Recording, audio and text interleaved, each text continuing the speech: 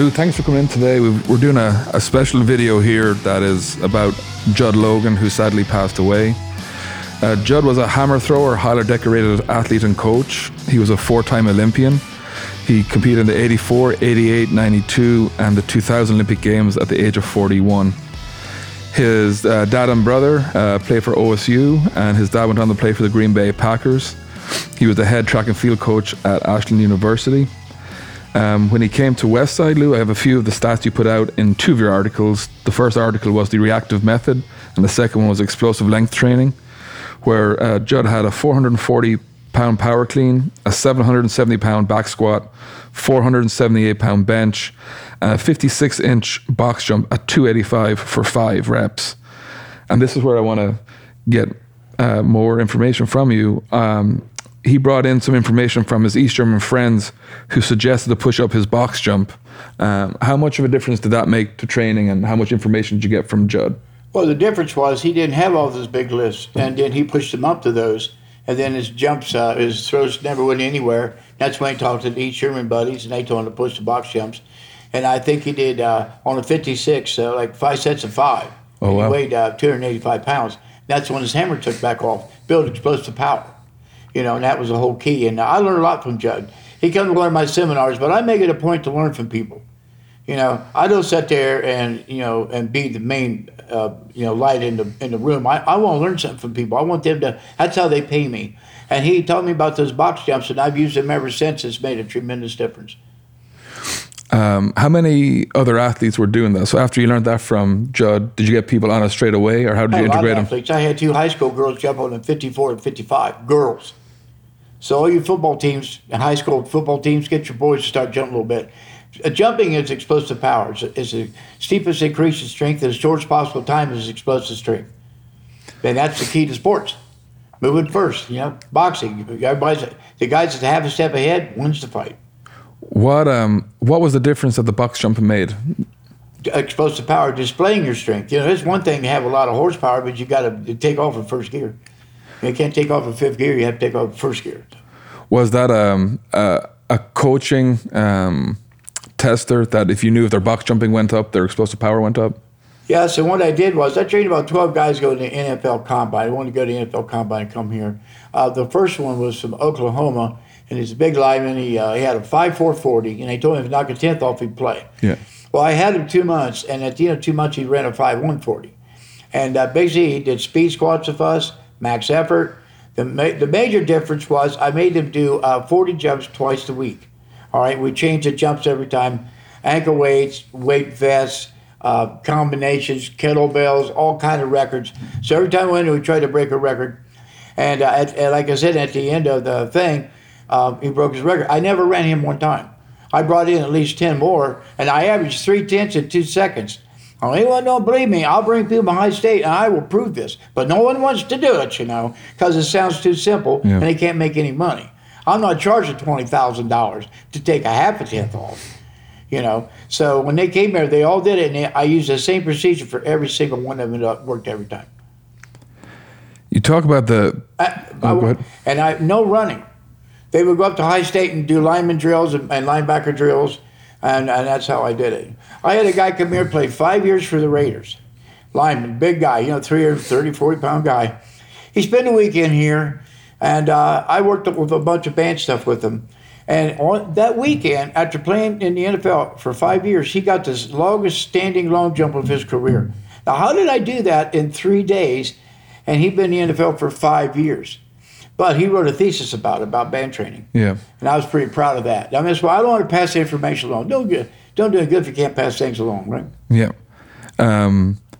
So how important was it when he came back to Judd when his lifts went up? So he came and just say his max strength went up. Was it important to move the speed with it along the way? It's all got to go up together. Yeah, well, if one without the other, you have nothing, If you're a powerhouse, that makes why a couple of linemen in the NFL told me all linemen in the NFL is a power lifter. They could play football. You got to be explosive and fast. Yeah. They just can't be slow and all that. So you need and you need every spatial strength. That's why it's called spatial strength.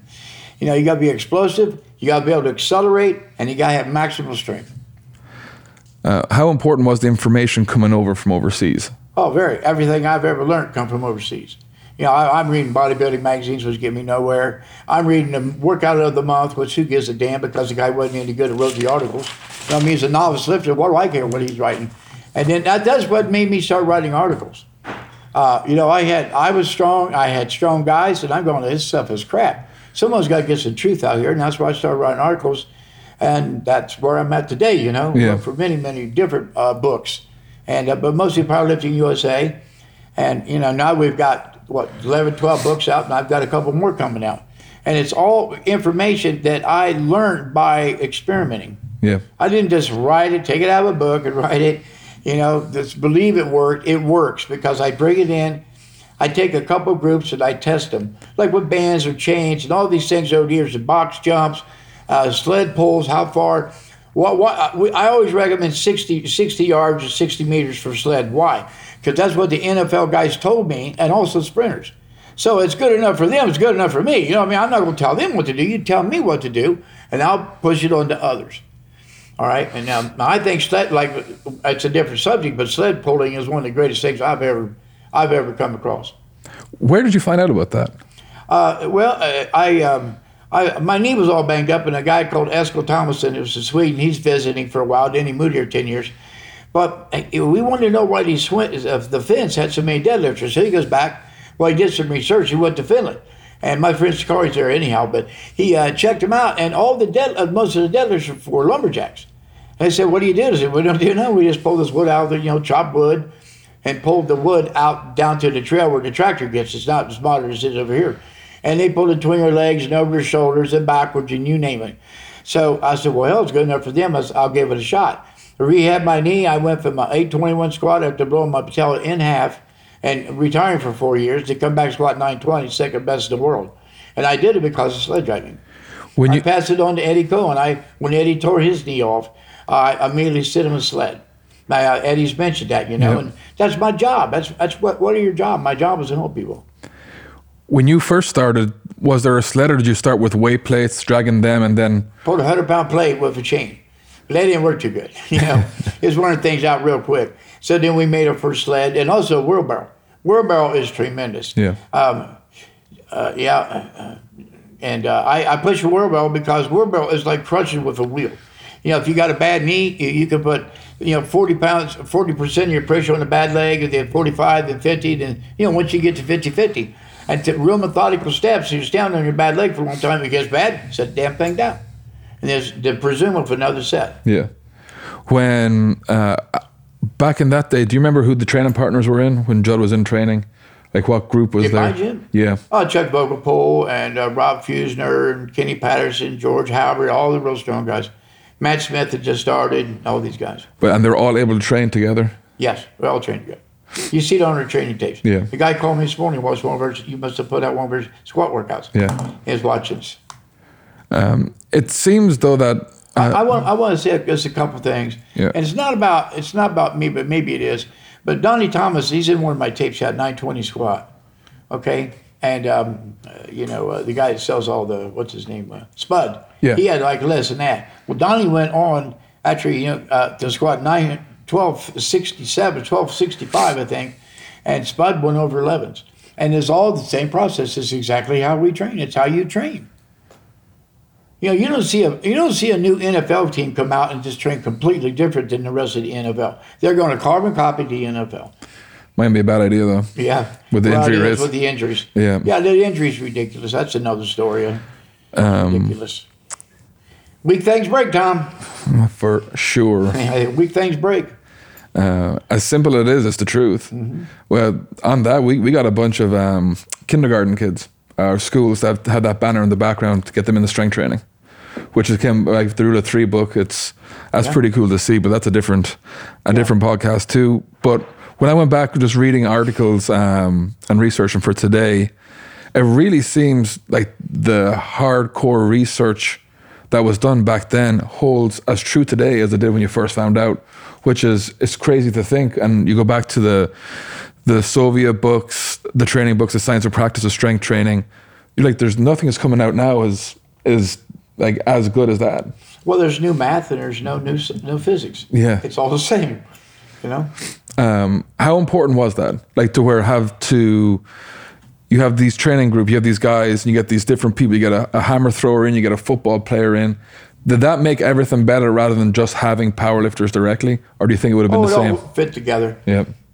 Yeah, you talk about technique. A good coach can teach technique, right? But a master coach can tell you why you use this technique. That's the difference between a master coach and a coach. Well, a guy in my gym, Jimmy Seitzer, Mr. USA, second and fifth to Mr. Universe or Mr. America, and he was 2 elite totals.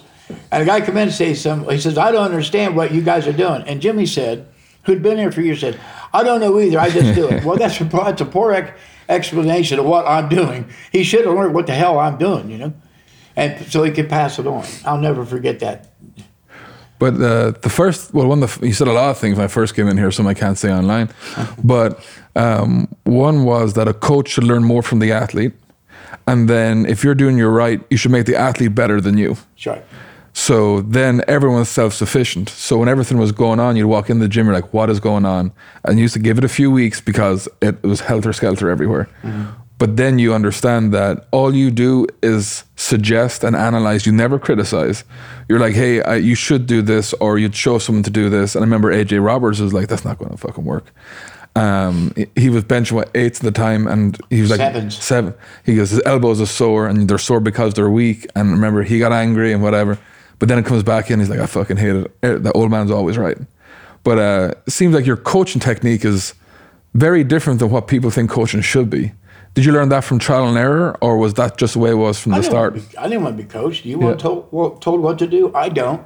Everybody gets a group. You learn the basic fundamentals. Then, like you said, you work on the flaws. Yeah. It's like a fight. If you're going to take a fight, if I'm going to fight, your guy, and we watch this, he's really good at this, so I'm going to have to be able to counteract this, and I have to change my training a little bit. So you come in the gym, and you're not sitting back in the squat. I realize right away you've got no glutes or lower back. Yeah. If you're forward, your knees coming in, you got no hips. If the bar flies over your face, you're weak, your arms are weak, you're going back over. Always go over the strongest muscle, which eventually will get broke. So, the shortest line between 2 discs is a straight line. So you build your arms and press the barbell in a straight line, almost like a decline. You won't get injuries. If your elbow don't rotate, you don't have rotator problems. So I learned all this over the years. And being around just super strong guys and talking to the strongest men and some of the smartest men also, the strongest and the smartest. Yeah. And I learned from both of them. It's unique too, depending on the personality. There's some people where you'll explain, give them a book and go, hey, this is what this is, and they'll go off and do it. And there's others you don't say a word, you have them follow somebody, and then by doing it, they realize they're weak at it, and they don't want to be weaker than that person. Right. How did you figure that out? Just by trial and error and getting in the gym when I started. I had no training partner for 6 years, and I had 6. Yeah. And most of them was PhDs. They were very smart guys. Yeah. And got them in there. I mean, as it turned out, they were also very strong guys. And, so we all had a little different, most gyms will have this. If you go to a gym, you have big squatters and no benchers, or big benchers and no squatter. It's so funny because they just migrate to the same training, but you can't do that. You got to work on your own training. Like you were saying, what do you need? It just don't matter what got me where I am. What do you need? A story Larry Pacifica told me years ago. Had a 340 bench, 172 pounds, raw, and he goes, Larry, you got to train your triceps. I go to every meet. I probably like a 320 bench. I got up to 340 out of pure determination. I go back and train my arms. My bench would go backwards because I was out of shape. I said, well, hell with this. I'm not doing this. Next meet, I get 5. Larry, you've been training your arms? Well, Larry's about. I said, Lou, you got to train your arms. Says 75% of your bench. So finally, there was a meet came up, and they canceled it. And so, well, hell, I'll go ahead and train my arms. For once in my life, my bench jumped 20 pounds. All right, another guy told me he worked beside Dallas, me and Gary Sanger, another 20 pounds raw. But then I saw Bill Sino, the guy won Mr. Best Chest in Mr. America several times, built like crazy, 242. And he tells me, I said, Mr. Sino, can you help me? This guy grabs, I thought he was going to freaking kill me. Yeah. I mean, he's grabbing on me and doing this. He goes, you need to bench illegal. Now, Larry always said, bench close, train your arms. So I'm thinking, what the hell, I'm just thinking about this. He said, you want to bench illegal 6s and 8s. I hated the 10s. You want to go 6, 8s, 10s, back to 6. I normally did tons of 6s. Well, in a year and a half, from 172 to 175, I touched to go 450. But I went back and I got to thinking, I used Bill's method, ultra wide, to build part of my body, and then I did millions of extensions like Larry told me, and it worked. So see, sometimes you have to do combinations of training. How did you tie that in with how you rotated? How long did you know to keep the exercise in? I would push the sixes up until I couldn't make progress to start back over. Come back up, I'd always elevate a little higher. And at the end of the workout, I'd take singles. So I always take a single at the end of the workout. You watch our guys down there, we'll take a squat workout, then we take a single. We didn't come in fully rested all bullshit, because that's not how it works in the meet. But we can go in, do a big workout, and then break our all-time record in the same workout. That's GPP. Yeah. These guys, why do you need GPP? Because that's why we can deadlift in millions of meets, and you can't. You have no energy to deadlift. We have, I think, 33 guys over 8. Yeah. I had 2 guys that could deadlift 1,000, and they both, resigned before they did it. And my big regret was not having a 1,000-pound deadlift. We got the top squat in the world, the biggest benches in the world, biggest totals in the world, but I always wanted that deadlift. Yeah. Well, too, it seemed like the way everyone trained here was to be the best in the worst day possible. Mm-hmm. That no matter what happened, is that they knew that if they felt terrible, because they trained when they felt terrible, they trained when they felt tired, they knew what it was, except compared to people who come in here, think they're in shape, they get halfway through a squat workout and they're on the ground gasping for air. Yeah, they're in the bathroom. Yeah. I can't even believe it. And nowadays in my life, I can't believe someone's in the bathroom thrown up in my gym. Some visitor. I'm like, this is what we do every week. Well, and that's what people, they misunderstand, and they don't see the importance of GPP and what actual high GPP is.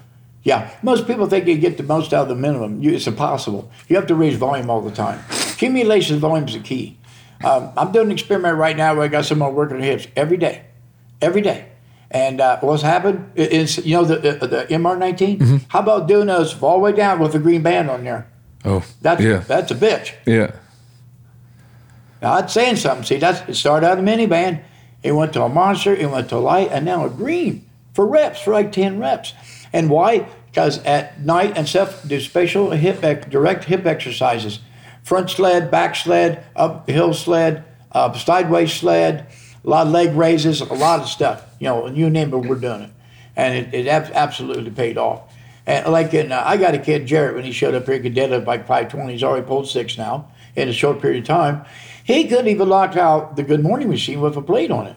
You stand up, he couldn't stand up with the damn thing. I'm going like, you have no glutes. So that's what we do, work on glutes and hips. He paid attention, ultra wide sumos, jumps his deadlift right up. How did you monitor progress in the gym that carries over to, just say, to the hammer, to football? What was those correlations? To me, actually, most of it is the box jumps. You got to be strong. Especially if you're going through a hammer. Hammer's a little different than the other. You need stronger legs. There's a little bit different thing to different implements in throwing. Like the javelin, there's no distance. You can pick your own distance. You don't have a circle. So there's all kind of little things. But I had a silver medals in long jump in the last Olympics here, and he needed more acceleration. So I went out and I put him. We ran him here for I forgot what was it, like 4 seconds. But he ran from here to here. All right, and we put a cone down. And we ran from here to here, and he exceeded. We picked up 2.5 meters on his approach, fast. Crazy. And I did it by not having run for time, because everyone would accommodate to it, and just go out there and jog along. But if you see that cone, you got to outrun that cone. There's that cone. You got to bypass that cone when I say stop, and they do it. And it just the change of the mental process means everything. When they're when they go to the field and they go through their sport-specific movement and that is down, where do you suggest they turn back the volume? On the sport-specific, keep the gym, or is it a mixture of both? Well, yeah, too many guys like the weights too much, and then too many guys only want to jump don't like weights at all. There is a combination. You got to figure it out. You're absolutely right. It's hard to figure out for a lot of people. I found out in track, the reason I think you got a lot of track injuries, I watched it. And there's a book, faster running underground. Oh, by Barry faster Ross? run. Yeah, by Barry Ross. And there's a study in there. The lady said, they said, drop running 33%. So I did, because what was happening was, you go out and do max effort sprinting or whatever. I don't care if it's 120 or 40. Yeah. And they couldn't do the max effort weight together in the same week.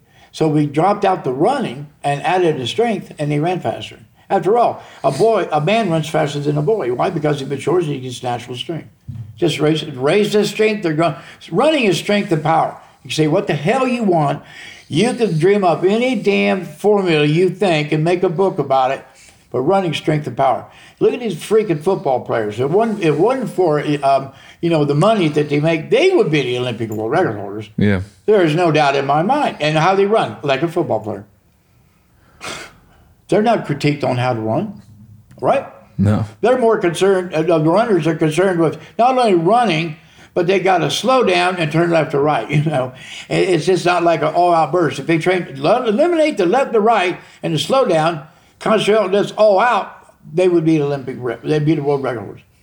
And they're just, what are they? Football players. Marvelous athletes, When you get an athlete in, can you see that they're overtraining? Like by the way they handle the weights, the way they do accessory work? Tom, so many guys come here and say, no, right now I got this pec in here, I got that. What the hell? How do you have all these injuries? Same thing with track. Remember track girl years ago? Yeah. Come here, 6 years could not qualify for the hip. Always had a broken foot, a fractured shin, and this and that. She acted like that. That was part of the game. I go, what? 6 years could qualify. She was here 9 and break maybe one record of the events once a year. She's here for 9 weeks, qualifies for the hip for the first time nationally, and set the broke her hurdle record, her 60 record, and the shot put record. And she called me on the phone. I'm going like, well, this is just... She was amazing. I'm going like, yeah, so what? You know what I mean? Well, what was amazing... That's what it's supposed to be. What was amazing to me for that was in 21 days, the change. And that showed me was the higher the level of the athlete, when you dial in that training, in 3 weeks, they're a completely different person. That's right. And it wasn't as if you're doing in the gym 24/7. You're training as often as necessary. Yeah. That was the big, and 21 days in, the change was crazy. That's what I tell everybody, 21 days. The body actually runs in cycles, 21, 23 D cycles. So, but for us, that's why we've always, if you look at Perlipin's chart, I look at the chart before it, and 50% of the greatest weightlifters in the world, 50% of the trades between 75 and 85%. All right? So I'm going, well, it's good enough for them, good enough for me. But what I realized later on, that's good for weightlifters. Weightlifters, I have to do the same thing. Powerlifters is in the slower streaks. We don't have to be fast with heavyweights. We just got to lift heavy weights. So we jumped it up 5%. And then, like I said, in the last 2 years, we broke over 10 world squat records. Yeah. Squat records. Benches, 3 benches, and about 3 or 4 totals. So it's undeniable. You can say what you want. You can do all the study you want. I got proof. Where's your freaking proof? Well, and it's even outside of this gym. All the coaches who are reaching in, telling us what they're getting said the diversity of sport, from cricket to BMX to rugby to tennis, you name it, the diversity is out there. And every day we get more and more emails saying, hey, we just did this. And it's all little variations. And what they realize is like, look, we learned from Lou, we learned from Westside, but we're not at Westside, but how can we do it? Mm-hmm. So they adapted their system, and before you know it, they have all these results. And it's making little changes to the foundation. Right. And it's important. It's huge. And the best coach, like Dan DePasqua is a good coach to reference here. He realized conjugate is everything. So he'll rotate stuff. He'll even rotate days, change stuff because he's able to do it with the team. Or he'll do stuff where they'll have grappling instead. They're one of the first teams to ever have a grappling coach on retainer. All their injury rates, all came from here. Yeah. But that's what people don't realize is that their injury rates in the off season was high, but weren't high injuries. And in season, next to nothing. Mm-hmm. And they have the most winning record of any rugby team, I believe, in the world. Yeah. They always talk about off season. They say, what are you doing in the off season? Off season, I ain't got a freaking off season. Yeah. I told this before, but Worlds was in Columbus, the WPC Worlds, and Chuck Vogelpohl won it on a Sunday, of course. And so a bunch of Germans come to the the gym the next day. They come in and say, "Hey, man, what's up?" They come on in and go, "Hey, who's that back there doing good mornings?" I go, "That's Chuck Vogel." Said, "Didn't he lift?" I said, "No, I didn't lift. He won." I go, "Yeah." Well, a meet is ought to be a joke compared to training. And in my gym, a meet was a joke compared to training. Not only up, physically up here. If you didn't like to compete, by God, you were going to compete. Yeah. If you didn't want to max out the bench, you're maxing out the bench. You're going to throw your ass off. What happens in the contest? You want to throw the other opponent off, right? Chaos. Chaos, that's right. So it's actually controlled chaos, and it worked really good. Well, it was, I can't remember who it was. They were afraid to compete in the crowd, so you had a bunch of people surround them, shouting at them. So went to a meet. Butch it Reynolds, was, Olympic champion.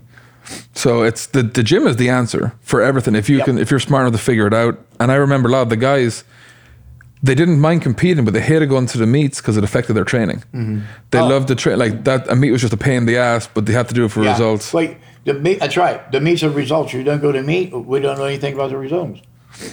So that's why we always looking for a meet. We're trying right now. We got a big meet in July. We're trying to get a push-pull about April. Yeah. And hopefully at showtimes. And so we know where we're at, so we can reflect on our training to where to go. See, and that's important for all sports because powerlifting is really like a boxer in a gym. You have your ring, you have that.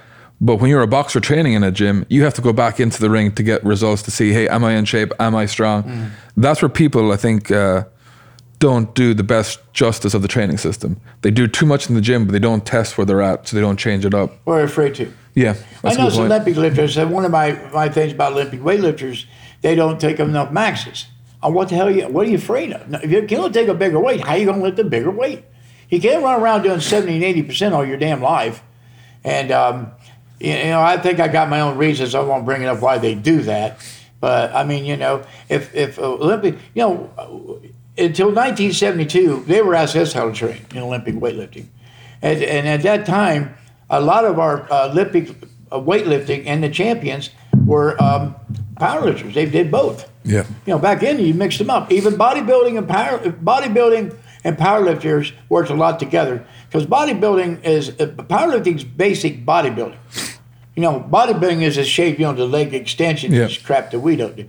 But I mean, it's squat, bench, deadlift, curl, and row. That's, honestly, old man will tell you that's what it is. But then you modify it for bodybuilding because you're trying to build a body. Yeah. We're trying to build strength. Well, and back to Jimmy Seitzer, when he was doing power building, he got more out of that than anyone. Oh, yeah.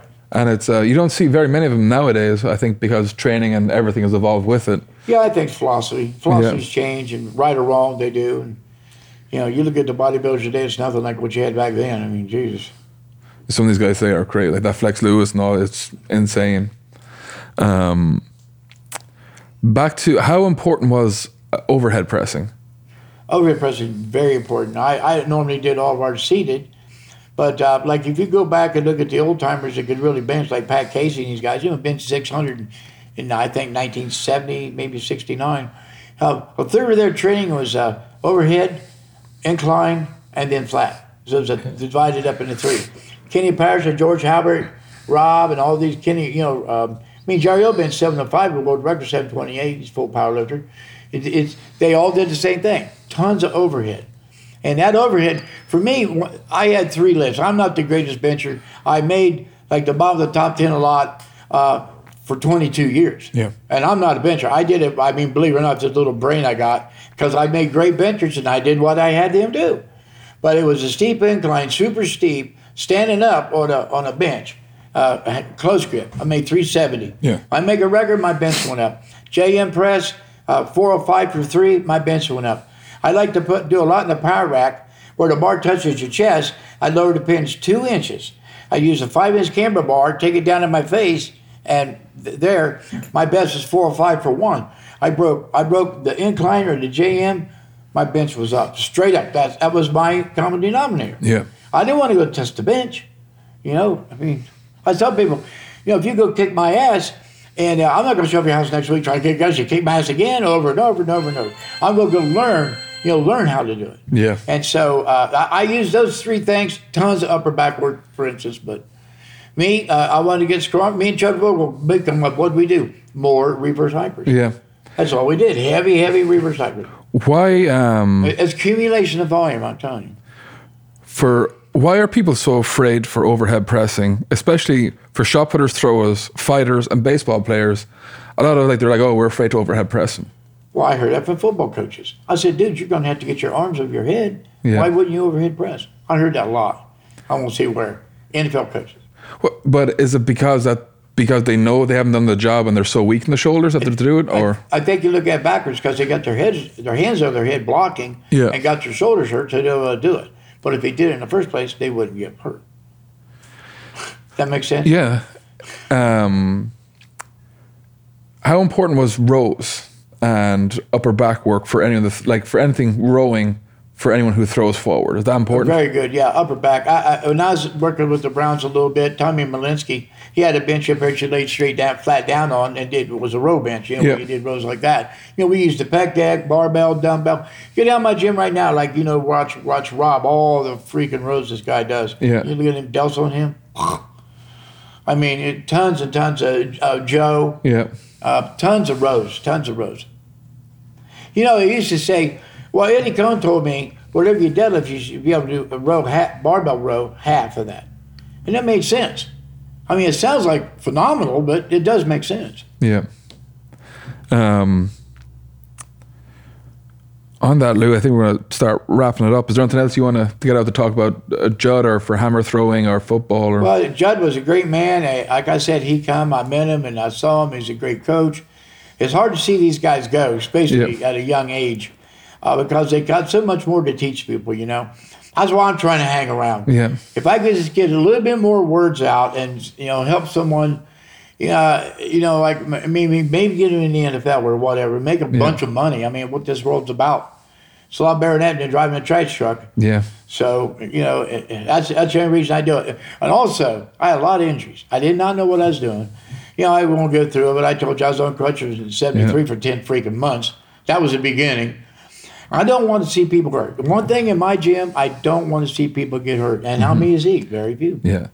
Hardly anyone gets hurt down there. They don't even pair a pec. Yeah. They don't hurt a pec. They don't hurt his shoulder. They don't pull a ham. Why? We got when Dr. Siff, for super training came here, first thing he was amazed that we do soft tissue training. He says, no one does soft tissue. I said, well, we do. Yeah. We do hundreds of band curls for the hamstrings and the triceps and the push downs and, you name it. I mean, neck and all this. That's why we don't have those soft tissue injuries. I think they're worse than an injury is an injury. How important it is to you right now having all the people who follow us and read your books and are actually implementing? Because over the last few years, we're seeing more and more people are like, okay, this makes sense. Because they're implementing, they're actually doing it. But was that always your goal, was to educate people and to have this dynasty of people okay, injury rates are low, performance is through the roof, and guess what, you're self-sufficient. Once you know it, you don't need a coach, you can coach yourself. Right. Was that always the goal? That was always my goal.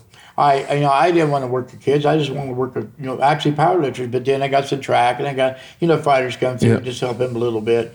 But my goal was just to teach people how to train because, like I said, way back, how come you make me? Well, I hurt myself. Where you go? I hurt myself. What the hell's going on here? That's why I just wanted to spread a method of training that's safe and very efficient.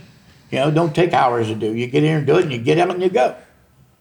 For us, it's normally 4 big workouts and 4 small workouts is what it is. If you got time to do it. If you want to be best, you got to train. I don't care what sport it is, So that's basic. But you got to train what? Like my friend Sicario, he always said it does no good to train, what you don't need. Yeah. Train what you need. Don't train what you don't need. That's a simple thing, but it's true. Too many guys get fit, like the guy could not squat. I said, dude, you got no ass. You can't sit back. So what you do? Leg press. I said, you are the dumbest freaking person I've ever known. So the squat goes nowhere. What do you go? Back to leg press. I go, oh, Christ. Go back to what they always know. But remember, you can lead a horse to water, but you can't make it swim. There's a big thing, too, that you said, I think it was you or someone, that Westside is not just a physical location, it's a state of mind. Yes. So when what you learn, and we're seeing it like from kindergarten kids to the NFL. They're taking iterations of that, and I think a lot of people don't understand. They don't understand where bands like you got Dick Hartsaw. Then from there, you guys went put them on machines, boards, pin presses, sleds, the belt squat, the ATP, the inverse. Everything originated. Like it's nearly gone to a point where people are like, oh, they just take it because it's in common exercises, but it all originated from this one gym, which is crazy. A lot of people don't even know it. I used to go and talk at universities, and they'd be talking about my stuff and don't even know it was my stuff. Yeah. I just sat back there and go, who gives a damn? You know, as long as they're doing it, I don't care. They don't even realize where this stuff came from. Yeah. I went to one down in Florida, and the guy's talking about his guys are pulling two plates on a sled. We're going, 2 plates? Yeah. Yeah, freaking 10-year-old kids pulling 2 plates. But, you know, how many people think they got a fast car? You know, it goes 17 and a quarter.